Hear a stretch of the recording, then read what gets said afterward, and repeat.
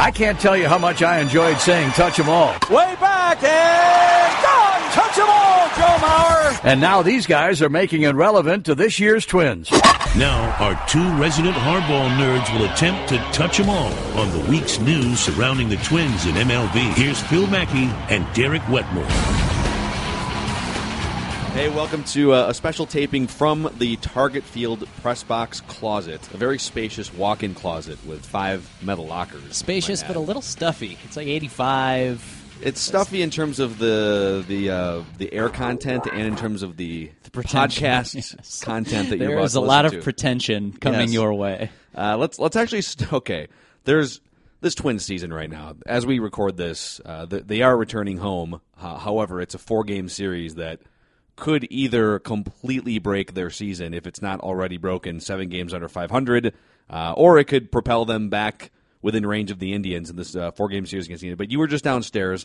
Let's do a little mix of some breaking or developing news here with Joe Mauer. But I want to start with Jorge Polanco. Yeah. What was the quote from Derek Falvey? Jorge Polanco? Falvey said that right now Jorge Polanco, he's doing his work in extended spring training in Florida. He's working with Sammy Perlazo. And Falvey told us, quote, Jorge is wreaking havoc on extended spring pitching right now. And good he should be. He's a major league hitter. Yeah, he was wreaking havoc on major league pitching in the second half of last season, so you got to start somewhere. By the way, he's Derek Wetmore. I'm Phil Mackey. I don't know if we're good about doing that at the beginning of these episodes. We're really bad. We're very pretentious in the way we just assume that it's worse. You guys know who we are. I do Friday episodes by myself, Phil, and it's worse now because I introduce it. Yeah, hey, this is Derek Wetmore, no Phil Mackey. I don't know if that's a good thing or a bad thing. I say that every week, and it's never yet gotten a laugh. So here we are. Thank you for the live studio laugh. audience is just stoic. I have some news updates. We can go through them quickly, and it sounds like then you want to talk about number 7 and number 25. Yes. Joe Mauer was working his way back to the lineup. In fact, I've had people tell me that there was an expectation that he could be ready to go today, Thursday, as we record this podcast. That's not happening now. Mauer went out for early work. He did some batting practice and fielding stuff, and just gradually, as the day went on, the workload pregame wasn't feeling it. It wasn't there. Some of the symptoms may have started to return, and it was just clear that he needed to back off. Is it true that he said he didn't want camera lights? If he said that, he didn't say that when I was around. Okay. I saw that from, I can't remember which beat writer said that he made mention that he doesn't. Well, I was talking to the camera lights. I was talking to one of his teammates, and then I turn around and see Joe Mauer talking to reporters, and I thought, excuse me 1 second, I better go talk to Joe Mauer. Yeah. So if he said that it was before I got there. Yeah, I don't. My first thought was, okay, if he had some sort of a setback and or is still experiencing concussion symptoms, should he be speaking publicly right now? Right. Let's get through the rest of the injuries, and then we'll talk about Mauer, because that update is a little bit of a non-update. It's sort of speculation at this point. He's not feeling good, but I'm told he's going to be on the bench tonight, which is interesting. He'll be in the dugout just sort of to see, hey, cameras and lights at Target Field and 30,000 or 15,000 fans. It'll probably be 30,000. It's the Indians. I'm just having fun. But, that matters. That's one thing that I try to remember, too, when we watch the NBA all the time, Phil. It's like, yeah, he hit that corner 3. Right, but he hit that corner 3 when it was so loud he couldn't even hear his own thoughts, and there's a 6'9" monster closing out with a hand in his face. It's different, and it's different for baseball, too. You're saying in terms of sitting in the dugout might sound to people like, okay, bravo, you're good sitting in the dugout. But sitting in the dugout when there's bright stadium lights and there's ambience and there's noise, and I'll even take it trigger concussion symptoms. I'll take it another step further and say you can take batting practice in a major league stadium, but can you face Corey Kluber with 32,000 people screaming and twilight and focus and sure. There's a lot to it, so we'll dig into all that stuff. But I want to make sure we give fans the rest of the injury updates too. Byron Buxton, DL, broken toe, still has the hairline fracture. MRIs apparently showed nothing worse. It's not that the toe got worse, but I think, Phil, I think that Buxton was trying to tough it out, and he deserves some props for that. But I think when he wouldn't or couldn't or whatever happened steal that base when he went to pinch run against the Royals, I'm guessing that precipitated a conversation that said, are you okay? Or, do you need to be on the disabled list right now? Because the Twins are now also saying, it's affecting his swing, Yeah. and that's one of the reasons he's okay. not Give the you've triggered me on two different points here. So Right. again, the Irvin Santana update, which is that they're going to amputate his hand, right? Yeah, I that's think pretty they're much the way the Twins season's going. cutting off his right arm at the shoulder. He's going to throw left-handed now.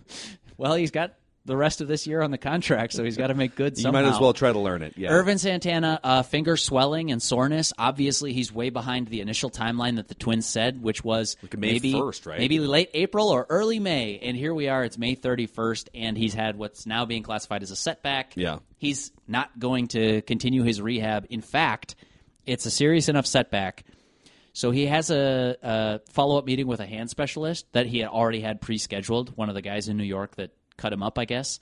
And that was already going to happen, whether the rehab was progressing and he was about to make his major league debut this year, or season debut, or if he was just working his way through the minors, they were going to talk. Well, now that consultation is still going to happen, but they've pulled him off his rehab assignment. And the reason you know that's serious is that they can now, however long he has to sit and wait to be reevaluated for that swelling to go down, they can restart his rehab assignment clock. That's a significant setback. That's not just a trivial, didn't take a step forward, back off a day and see how it goes. If they're going to restart his rehab clock, I think that's a big deal. So yeah, more bad news. Yeah, let's circle back on Byron Buxton first, actually. Yeah, and we'll talk about Joe Mauer today too. Yes. So, and what I'm about to say, it comes from, and I think you're right there with me.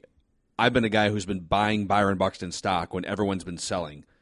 Patience. This guy puts in the work. He's got MVP candidate written all over him at some point. I'm not all the way off the bandwagon, but I think what causes me to raise an eyebrow here is the notion that he's just been playing through excruciating foot pain and the team has somehow been oblivious to it or negligent or put him back out there sort of recklessly. I'm not saying that the foot is 0% of the problem. I'm sure his toe still hurts like hell. Our friend Doogie from the Scoop podcast reported that he has been playing through a lot more pain than people know. So I'm not saying that the foot doesn't bother him or that it doesn't have some sort of negative effect on his swing. But if you had a pie chart of reasons why Byron Buxton is being shut down right now and eventually will go face minor league pitching on a rehab assignment, to me it's probably 20 to, this is just pure speculation, 20 to 30% foot, maybe 50% foot, but not 100% foot. Not 100. It's not 100% foot. No, it can't He's be. Lost at the plate. And here's early stat of the week for you. Usually we save the stat of the week Nice. until the end of the podcast. I like it. It's May 31st right now, so most people will listen to this in June. So it will be June when you hear this stat of the week. Byron Buxton has reached base 17 times this year. And, of course, I threw that on Twitter, and like 5 people, well, yeah, but he's been hurt. You're right. It's not as bad when you put it into the context of a sub-200 on-base percentage in the games that he has The played. weighted on base makes it look even worse because he's not getting extra base hits. Right. So the saving grace here, if you're just looking for reasons for Byron Buxton optimism, is, okay, well, if his foot was part of the reason why he wasn't able to hit worth a lick at all in the last 2 or 3 weeks, he can kind of take a step back, go down, face some AA, AAA pitching on his rehab assignment, come back. But then you're just like, now you're into July, and it's the 3rd straight season where he's at a completely lost first half, and he's 24 years old now. I was going to say, he's not 21 anymore. It's not 22. Yeah. I say the same thing about Byron Buxton and Miguel Sano on a big picture, 10-year vision, as I do about the Twins this year, and I did a month ago this year. And May 1st, I think, was the day that I wrote the column and said, like, gosh, tough to see him making the playoffs. And I think people at that time said, including my co-host on this podcast, said, well, okay, I see where you're going with this, but it's early. It's too early. It's not early anymore. This is no longer early in Miguel Sano's career. He came up in 2015. Yeah. It's not early in Byron Buxton's career anymore. And each of these injuries, I think you could look back and say, well, okay, crazy collision in the outfield. How could he fix that? So, okay, broke his finger sliding into a base. What are you supposed to do? Okay, crashed into a wall. Yeah, he's a little reckless, but like that's part of what makes him great. What are you supposed to do? And then in this case, obviously, fouled the ball off his toe and precipitated that with the migraine headaches, which is why he was in Florida in the first place. I would argue if he could barrel the ball up, you wouldn't have to foul it off his foot more often. That's a cheap shot. Easier said That's than a done. cheap shot. That was unnecessary. Maybe we should edit that out. But none of these you could say. I think this is where I'm going with this, Phil. I think some people might look at this from afar and say, injury prone, or like, Byron Buxton's fast, but he's kind of a China doll. And I don't think that that's fair. I think that his career has been materially affected by long-term injuries, and like, you hate to say it like this, but they're kind of random. I mean, to an extent, they're random. Yeah, okay, if he wasn't a speedy center fielder, maybe he doesn't dive headfirst into one of his teammates in the minor leagues, but you get where I'm saying. Like, anyone could foul a ball off their toe, and who would say, well, a tougher player might not have broken his toe or whatever. I think fouling a ball off your toe is random. I think there's not that he's to blame for colliding with a teammate, or he's somewhat to blame for running into walls at full speed, but he's I don't know if you'd reckless. ask him to think about that, because that's part of what makes him a great center fielder. I think I would. But there's whatever it is, whether it's his fault or partially, there's an inherent risk with a player who's running that fast into walls or in and around teammates in the outfield. I'd ask him to cool it on the crashing into walls, but that's not going to be a popular opinion.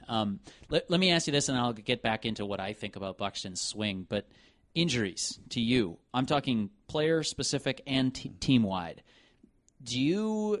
I get the sense that they run in cycles and that sometimes you're just going to be bit. Like, they say the injury bug, and it's kind of a stupid sports truism. It's a cliche, and it doesn't mean anything. Yeah. In this case, I do feel like the Twins have to be due for some good news at some point, right? Like, it's the gambler's fallacy where you just say, hey, okay, bad news yesterday, bad news today, tomorrow will be good news. But I do think that's got to be coming, right? This is close to as bad as if you were just to rack up the worst case scenarios for the Twins going into the year, they're in that bin right now. You're looking at it, yeah. I have a thought off of your injury point here. Let me first get a quick word in for one of the proud sponsors of the Touch 'Em All podcast and 1500 ESPN throughout the years, Luther Brookdale Toyota. If you're here in the Twin Cities and you're driving around, it's on the corner of 694 and Brooklyn Boulevard. And what I love, if I can use a dumb baseball analogy, I love the fact that for years they've had the right players, they've had the right front office, they've had the right scouts, so to speak, and they just needed that new facility or that new stadium or that whatever practice facility to push them over the edge. And they got that about 5 or 6 years ago. So it just amplifies all the talent and all the expertise, and it amplifies just having some of the most durable, best vehicles in the world. Stop into that shiny facility on the corner of 694 and Brooklyn Boulevard. Tell them Phil Mackey sent you. Tell them 1500 ESPN sent you. And maybe ask to test drive one of these brand new 2018 SUVs, a RAV4, which you can get into for $259 a month on a 3-year lease, no money down. Or a little more spaciousness if you want that Highlander, 0% financing for 60 months. Again, it's Luther Brookdale Toyota, 694 and Brooklyn Boulevard.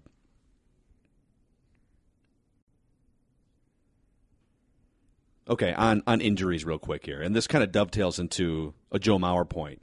And Joe Mauer is another guy that I've spent a decade defending, which I think is ridiculous that you have to defend a borderline Hall of Famer in this town, but that's sort of where we are with him.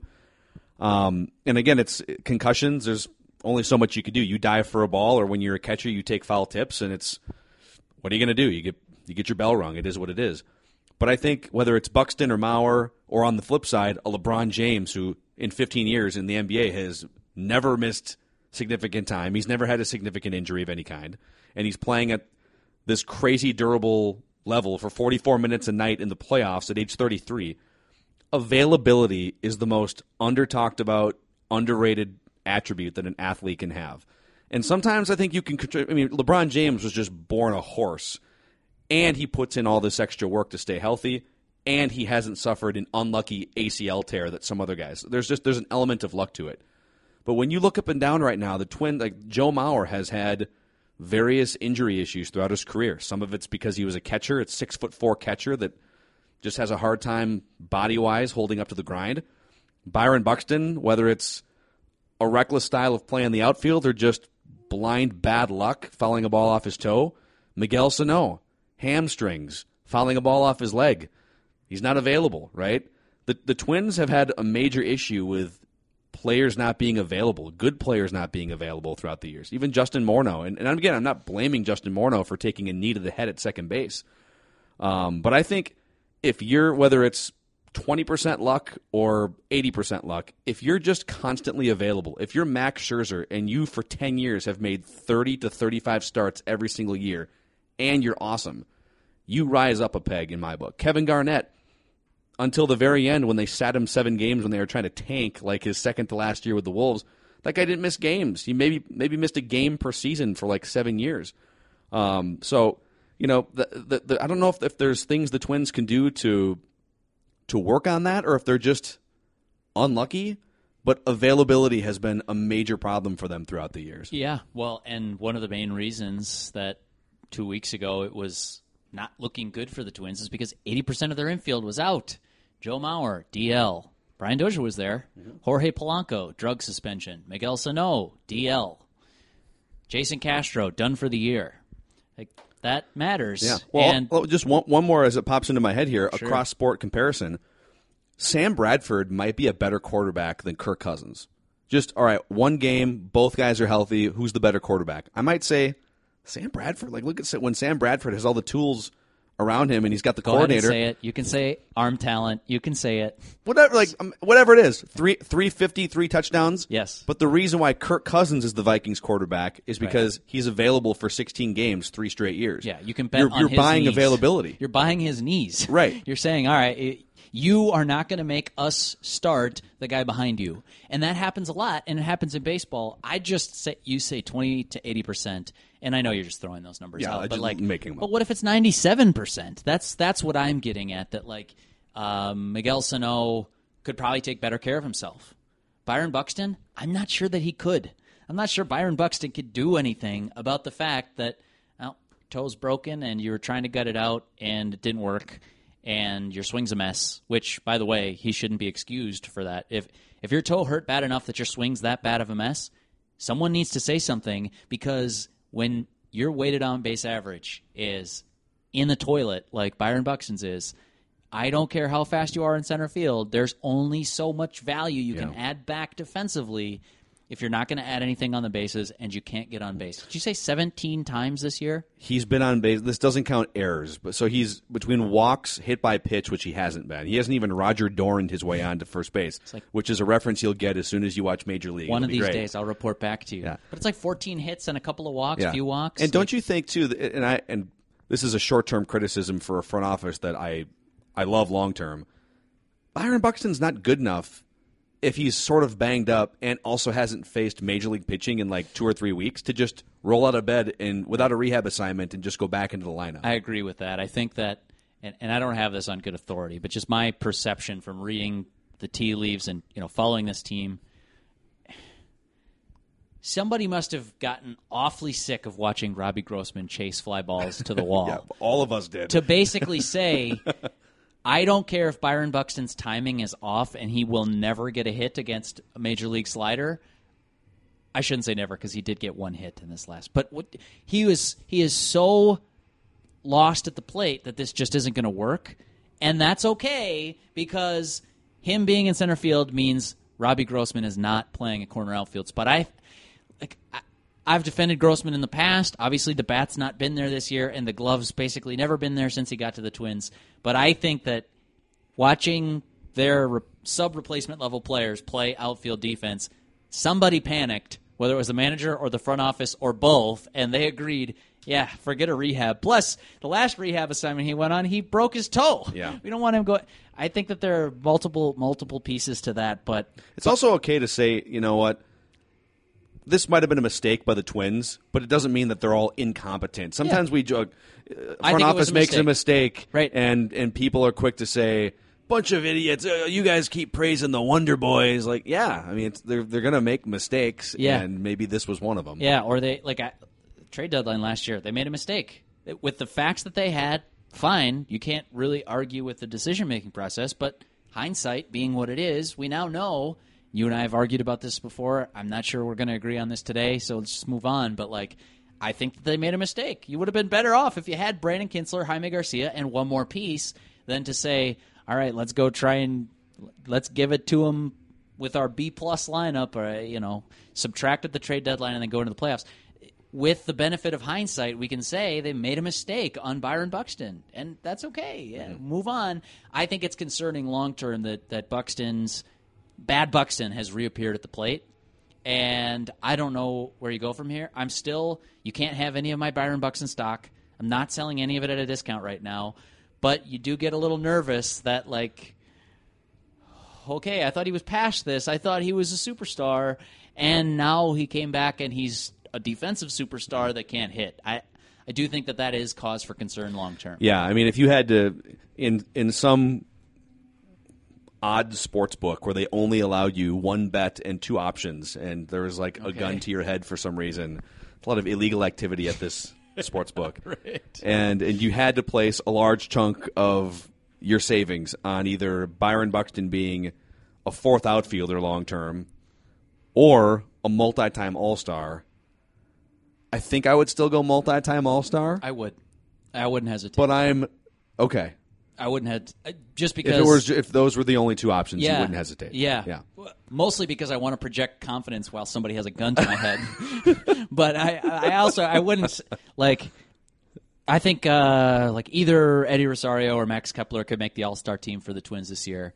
But you look at the next 8 years. Yeah, I still think that Byron Buxton makes multiple All-Star, especially because he's a household name now. Everybody knows, people who don't follow the Twins. If you're a Mariners fan in Seattle, how many Twins games do you watch? But name the Twins. Yeah, you're right. I Give suppose me their first 5 Twins. It's Joe Mauer, Byron Buxton, Miguel Sano. If he gets hot for the first 2 months of the year and people know who he is and he makes a bunch of nice catches, he could sort of Mike Cameron his way in.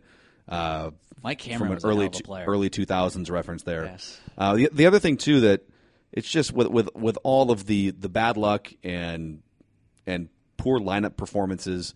What was that in 2017 where people were running around the country for that eclipse? What was the name of that? Remember what I'm talking about? Where people were driving halfway across the country to find the perfect spots for the eclipse, right? So the Twins have something similar. It's when 4 starting pitchers all have an ERA under 4. It only happens once every 3 decades. And you have to buy special glasses to be able to watch it. You do. The last time it happened was 1989. Frank Viola and Rick Aguilera as a starter. They were actually in a trade for each other. So these 4 guys, Alan Anderson, I think led the league in ERA that year. So they weren't all 4 in the same rotation.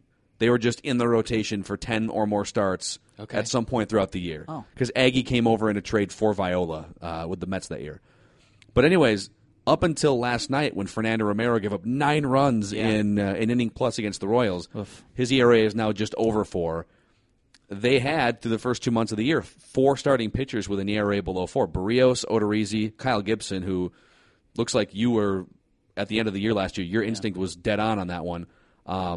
And Deadspin had a big ode to Kyle Gibson's slider this week, showing a bunch of gifs as to how lights out it is and how it's been statistically the most difficult pitch to hit in the league. Yeah, he's got a 65% swing and miss rate. But anyways, they're kind of wasting one of the better pitching staffs. They don't have that Johan Santana at the top, but 1 through 4 or 1 through 5 lately with the way Lance Lynn's kind of turned it around.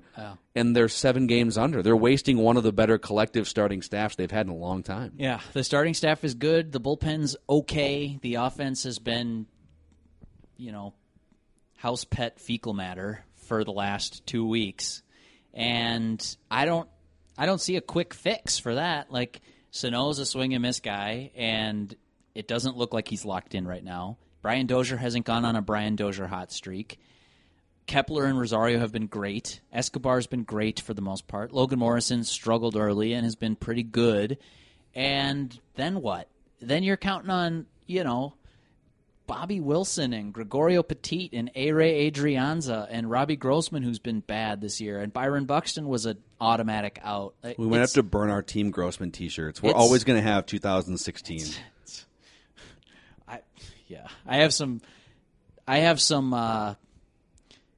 a Robbie Grossman story for you someday, but today's not the day. This is more of a, this is Byron Buxton. You just teased a Robbie Grossman story for a future episode.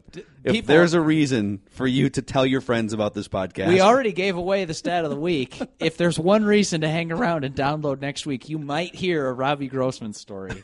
I do want to circle back on Joseph Patrick Maurer because he was quietly very good, and I don't know if he would have made the All-Star team again or not, but Joe Maurer was one of the better things that this team had going for it in April and into early May, and then it looked like he was maybe working his way back, and now today we showed up at the park and it's bad news. What's your, I guess, lay of the land? How do you look at this and say, Joe Maurer, in the final year of his Twins contract, by the way, I'm sure you haven't forgotten that, now he's spotty with difficult concussion issues that we don't know what's going on, basically. The variable here with Joe Maurer's future is, I think we can sort of gauge how Derek Falvey and Thad Levine and Paul Molitor would feel about it. We can obviously gauge how we feel about it. And we don't know what Joe Maurer thinks about his future. We don't know if he's leaning toward calling it a career after this contract is up. We don't know if he'd be willing to play somewhere else, and if the decision just comes down to, hey, the Twins are just gonna move on, and Maurer doesn't want to play for the Angels or for, God forbid, the Marlins need a stopgap first baseman, and although he does have a home in South Florida, so I guess he would be close to his multi-months out of the year home. If you would have asked me 3 weeks ago, what's the smart money on Joe Maurer's future while he was in the lineup, healthy. And he still has a 400-plus on-base percentage. Yeah. I would have said, I think he comes back. I think he plays 2 or 3 more years. I think he comes back with the Twins. He'll play 120, 130 games, and he'll sign for a fourth or a third of what he made on his previous contract. You ask me now that he's going through another concussion thing here, I'm very 50-50.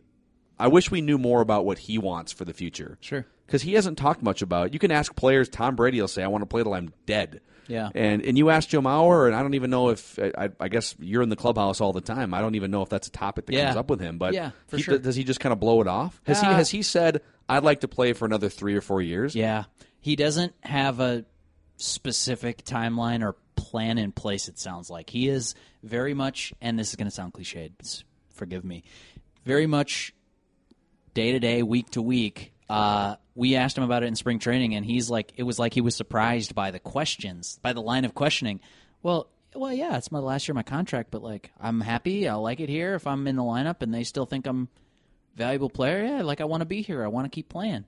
He did say, after Ichiro came out and said that he wanted to play till he was 50, Maurer did confide in a few reporters that he does not plan to play until he's 50 years old. Okay, so we know that. And so that part has been nailed down. That's huge. But I think it'll be tough for him to get to 4,000 hits then. Right. Yeah, that's right. There's so much, I think, that's dependent on how the rest of the year goes, both from a Twins perspective and from a Joe Maurer perspective. And, hey, if he comes to the park tomorrow as of this recording and he's feeling great and they activate him from the DL and clean sailing for the rest of the way, then fine.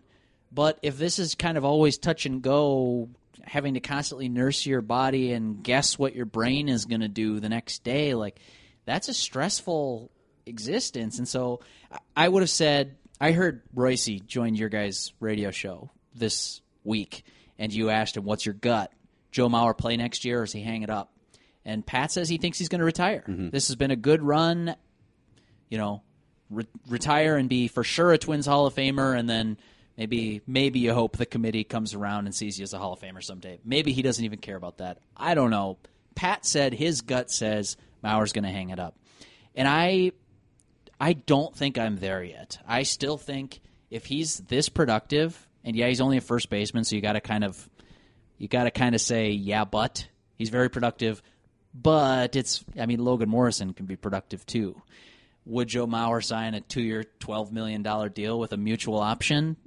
I have no idea. I think so much of that is going to depend on how the rest of the season goes for him health-wise. And if he's fully healthy or healthy enough that he can continue to be productive, I think I'd be pretty surprised to see him retire. Right. A quick couple of plugs before we wrap up this episode. there are 2 podcasts among many on our 1500 ESPN collection, which you can find all of them. Raised by Wolves, The Crafty Rogues, if you're a soccer fan, Minnesota United, and you just like funny guys with funny accents. That's on 1500ESPN.com. But specifically, the Purple Podcast and The Scoop, I think, are at an all-time high level of content right now. Matthew Collar is cranking out all kinds of great stuff on the Purple Podcast, and Doogie has home run guests and big-time inside information on a regular basis. So The Scoop, Purple Podcast, and all kinds of other 1500 ESPN audio, digital audio content brands on the website. My plug would be, if you're listening to the podcast, you've heard me talk about this, my Facebook page, Derek Wetmore MLB. Fridays we do a show. If you're listening to this Thursday night or Friday morning, check us out. I'm going to do a live Q&A session on Friday before I head to the lake for the weekend. So that'll be, but it's every Friday. If you miss this one, that's fine. You can watch the replay. Check out the Facebook page for where you can get your questions in, because I know a lot of people, they ask us questions for this podcast, and that's really your opportunity there. Is I take basically all questions, cheap shots, whatever. Making fun of me for my predictions, totally fine. I welcome all that stuff. In fact, if you're going to submit an actual baseball question, it should be mandated that you also have to submit a cheap shot. Yes. I've taken food questions. I've taken Scarlett Johansson questions. I've taken baseball questions. We kind of run the gamut on that show.